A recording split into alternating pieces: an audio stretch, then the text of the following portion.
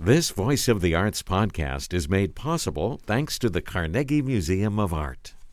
Maria Sensi-Sellner, first of all, congratulations. 10 years of Resonance Works, and here we are with an amazing brand new opera. Welcome back. It's so great to be here, and it's hard to believe it's been a decade. It is hard to believe. It's just amazing. And I'm so glad that, oh my goodness, you guys are wearing your colors, the new Resonance Works colors. They tend to be my colors, I guess, too. Okay, well, that's good. That's good. Our new colors. Yeah. So the season opens with I Am a Dreamer Who No Longer Dreams, which is opening the season for Resonance Works. It's 10th anniversary, and this is a Pittsburgh premiere of Jorge Sosa and Cerise Lim Jacobs' piece. It's an evocative contemporary opera, and we're going to hear from both Maria and the director and three of the singers. The performances are on Friday, October 14th, and Sunday, a matinee at the Andrew Carnegie Free Library and Music Hall, which of course is located in Carnegie. And you can get your tickets by going to resonanceworks.org. Maria, you have been involved in this piece since the beginning, I believe. Almost the beginning. Yeah. Okay. I actually got to meet Cerise. I don't even know how many years ago it was now, but she was telling me about some pieces in her pipeline, and this one really resonated with me. Well, there's no other way to say that. There's the key. See what I did there? Okay. So I became involved in 2018. I conducted the workshop in Boston, which was with the original cast and the Boston Children's Chorus. And then I conducted the world premiere in Boston in September of 2019.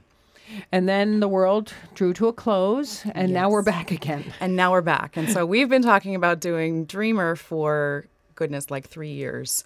It's a 2-year delay, but we had the plans in motion before that. So tell me a little bit about the music. It's a new piece. Are we having melody? What kind of music do we get surrounded by? Absolutely. Jorge's music really draws on a lot of different influences, definitely the Western classical tradition, but also a lot of folk music and Afro-Latin rhythms. And our two main characters in the opera are immigrants, a Mexican immigrant and a ethnically Chinese woman from Indonesia. So he draws on those folk traditions as well in the score. It's very, very accessible. Rosa's first aria is a bolero, and and some of it sounds like rock music. I mean, I think, and other moments like Palestrina, really beautiful score. Estefania Fadul, you're here in town taking over this production, and tell me a little bit about your approach to the piece. Yeah, I think I was really struck from the beginning by the fact that it's a story of two women. You know, it's called I'm a Dreamer Who No Longer Dreams, and technically only one of the women is a dreamer in the sense of DACA. But they're both immigrants. Her lawyer is also an immigrant, and they both, through the course of the piece, end up finding out that they had a lot of biases and assumptions about each other because of their very different experiences, and get to know each other really as people and get to see each other's experiences in a new light over the course of it. So it was important to me to focus really on the relationship between the two of them, and how, as immigrants with very different backgrounds, even amongst immigrant communities, there can be a lot of assumptions made about other people, and just what is this idea of being American, quote unquote. What is the idea of being American? I mean, how does one approach that? It's a lot of questions, I think. I don't think there is an answer to that. I think that it really kind of breaks down that there is any one idea of what it means to be an American. And I think the piece asks a lot of questions, and even just about how we as individuals relate to that term. Well, I love seeing across from me here as I'm speaking with the singers and conductor and also the stage director that I'm seeing all women. So it's from a very female point of view. I have three of the singers here, Maria Dominique Lopez, Helen Jibing Huang, and Natalie Polito. Helen, you were involved in the original production in Boston. That is correct. So tell me a little bit about that journey there and now to return to this piece, but in sort of in a different manner.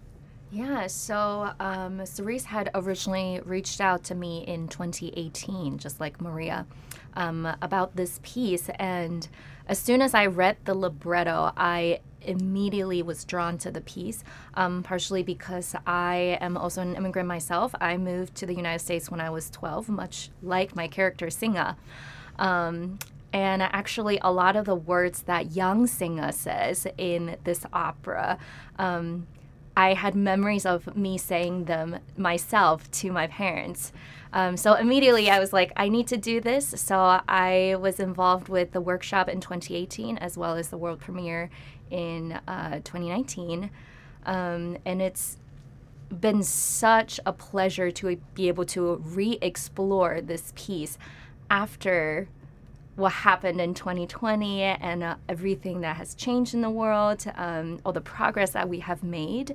Many times when we return to a piece like this that is so deeply entrenched in current events, we wonder if it's still going to be relevant in a few years. And it's just amazing to see this piece again and realize how much more relevant it is. Many of the issues that were discussed in the piece still exist.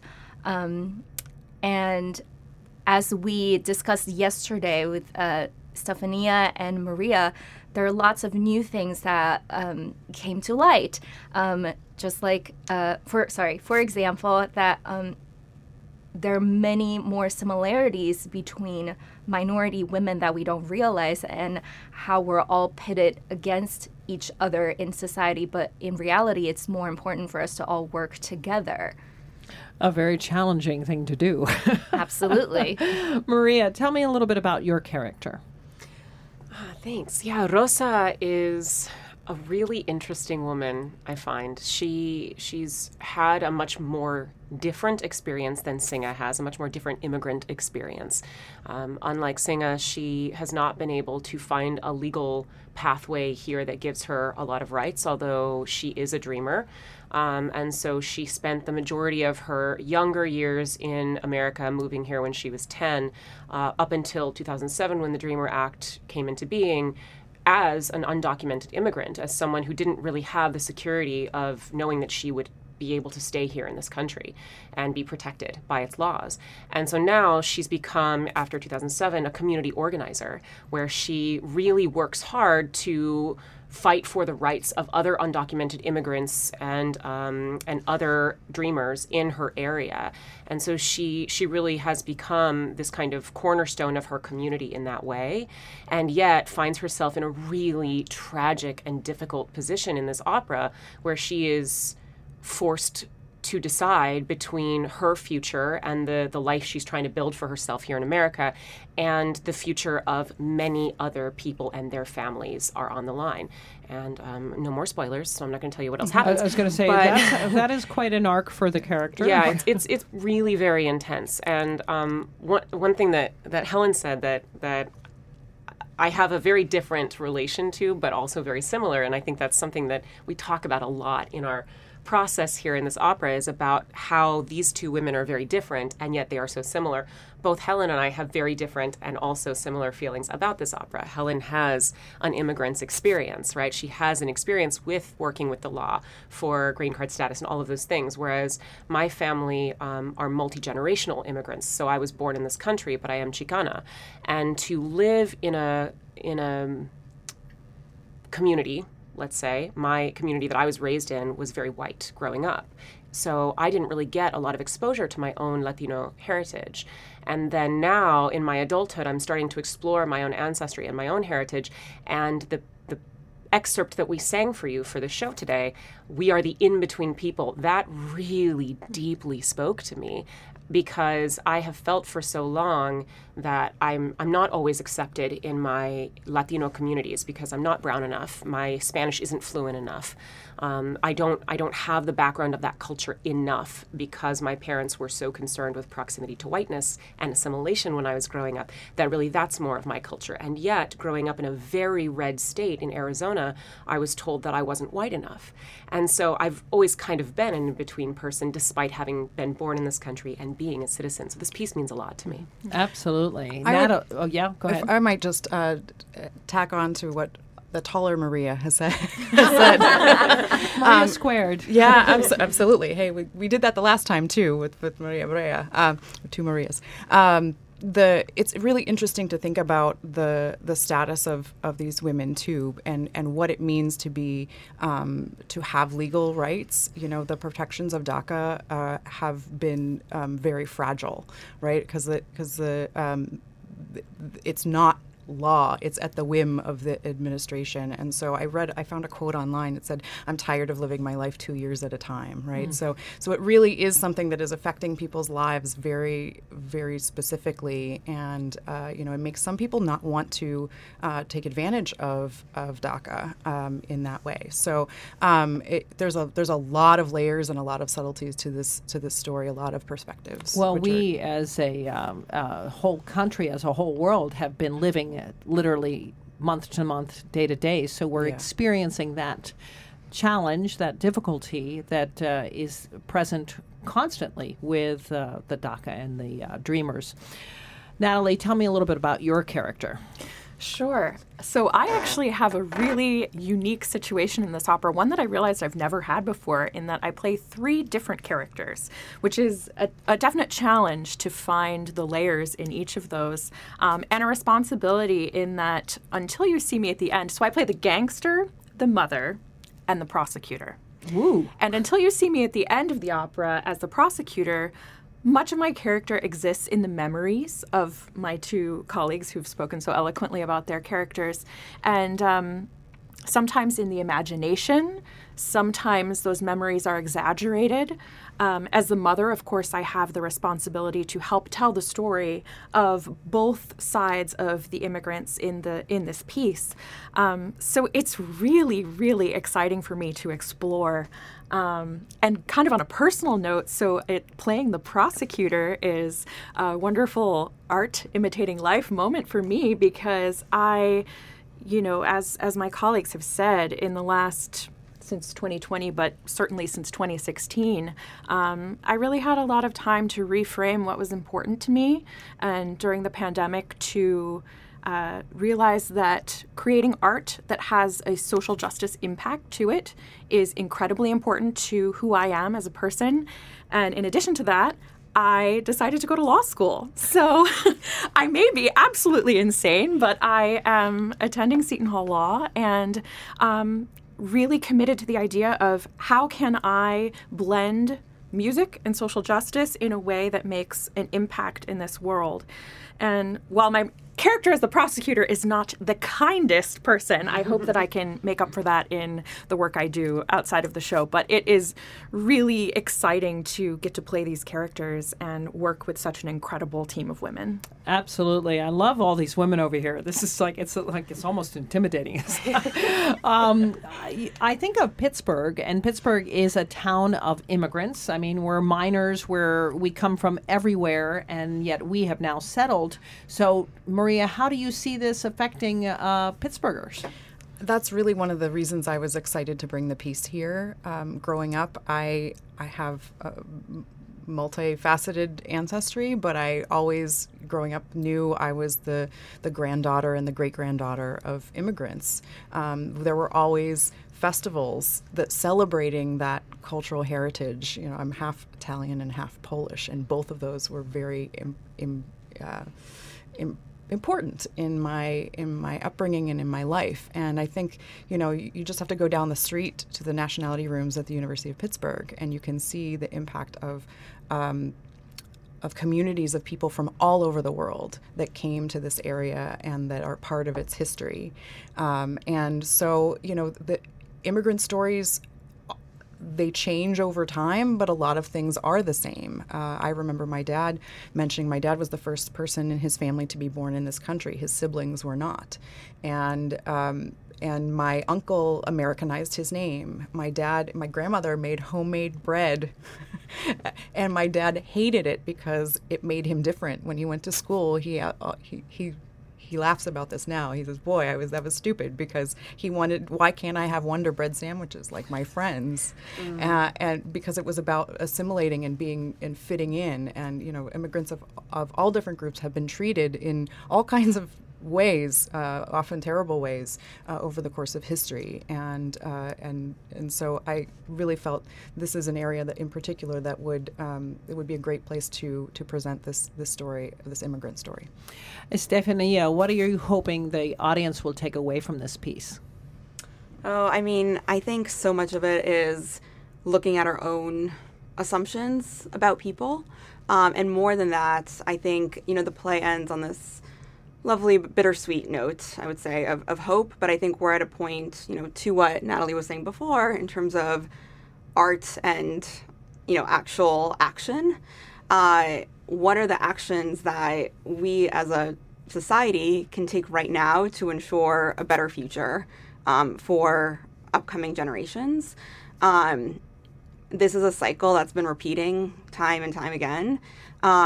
What can we do to make sure that these individual stories that we're seeing, because we're getting to know these people as humans, and I think so much of what happens to people in many situations, but specifically thinking about immigrants, and in this case specifically with undocumented folks, is often the narratives about them dehumanize them. And so much of what I think this opera, and certainly just getting to know people, does is that we actually see the human side of people, and hopefully what that does is then lead to action. Policy change, just human to human interaction change. Well, human to human is so important these days, especially since we're coming out of a pandemic where we have not been able to have human to human touch, let alone be in a concert hall together. So that will happen for this.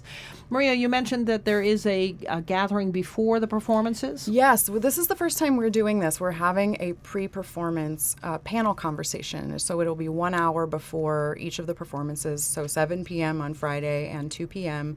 on Sunday. And so it will be an opportunity to talk about the piece, but also to talk about some of the topics of the piece. I will be there moderating, and Estefania will be on the panel along with our composer and librettist, Jorge and Cerise, and also some members of our community. We are excited to be having several community partners for this who really know better than I about many of these issues, and in particular, Casa San Jose will be have a couple of people on that panel, and also will be at the performances in the lobby for people to talk to. Wonderful. Helen, for you, what would you like people to take away? Oh boy, this is difficult because I feel like Estefania had spoken about it so eloquently and so on a global level. But you as your character, Absolutely. let's say, as yes. I think the most important thing is that we all have a lot more in common than we have that's different about all of us. It's more important for us to look for that commonality. And I think also purely from Singa's point of view, everyone has a lot more going on underneath than they let out on the surface. So don't try to, pass judgment so quickly, and be open, approach it. And absolutely learn more about each other. Well, that is so hard for us, I think, sometimes. We just immediately put a judgmental thing on stuff, and so hopefully we can remain open. Maria, not your character is challenged by the choices she has to make, but you as a person, too, will be doing some wonderful healing practices during the performance. Yes. So when the pandemic hit and the entire opera industry shut down overnight, as we all were very familiar with, I was just in the process of starting a Reiki practice. And so I offer Reiki, which is an energetic healing practice to clients all over the world via distance or in person. And during this performance, I decided when I decided to come back to music, because I did Reiki all throughout the pandemic. When the industry opened back up and I decided to begin singing again, I decided that I really wanted to bridge the gap between performer and audience member in a way that really put a very fine point on the transcendental healing power of music and the quantum relationship that we can have when someone is in the audience and someone is on stage, and the connections that we can make deeply, not only when we're telling really important stories like this one, but when we're also experiencing really beautiful music like what Jorge wrote. And so I will be giving, as part of the auspices of what I call my Sing the Light program, I give group Reiki to every audience member during performances while I'm singing. So if you are in the audience and you're interested in receiving, enjoy the good vibes that will be coming your way. Absolutely. I mean, I've heard so many audience members always say that music does something, clears them, does all sorts of things. So our audience could be aware of that. This is I Am a Dreamer Who No Longer Dreams, performances at Carnegie Music Hall in Carnegie, and the first performance Friday, October 14th at 8 o'clock, and Sunday, October 16th at 3 o'clock, with a panel discussion an hour beforehand. Of course, get your tickets now at resonanceworks.org/dreamer.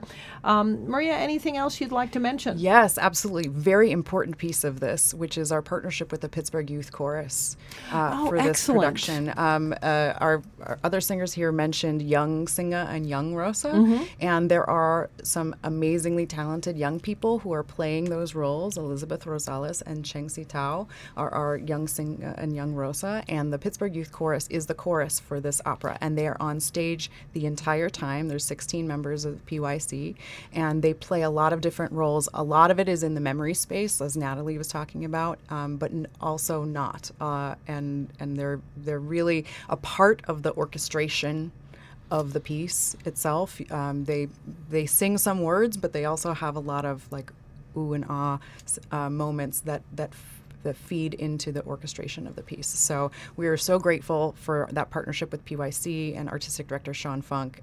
It's been really originally I think they said that the children's chorus would be optional in this piece, but I can't imagine this piece without it. And I think Helen and I, especially who experienced it in Boston and here, the kids bring a whole nother level, a whole nother